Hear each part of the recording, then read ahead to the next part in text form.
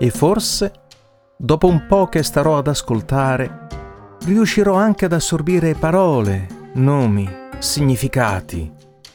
E tuttavia non mi serviranno a niente, perché avrò ancora gli occhi e le orecchie e tutti i sensi ghermiti da più oleandri che persone, più dee madri, più rocce, più ronzii di libellule che voci recitanti.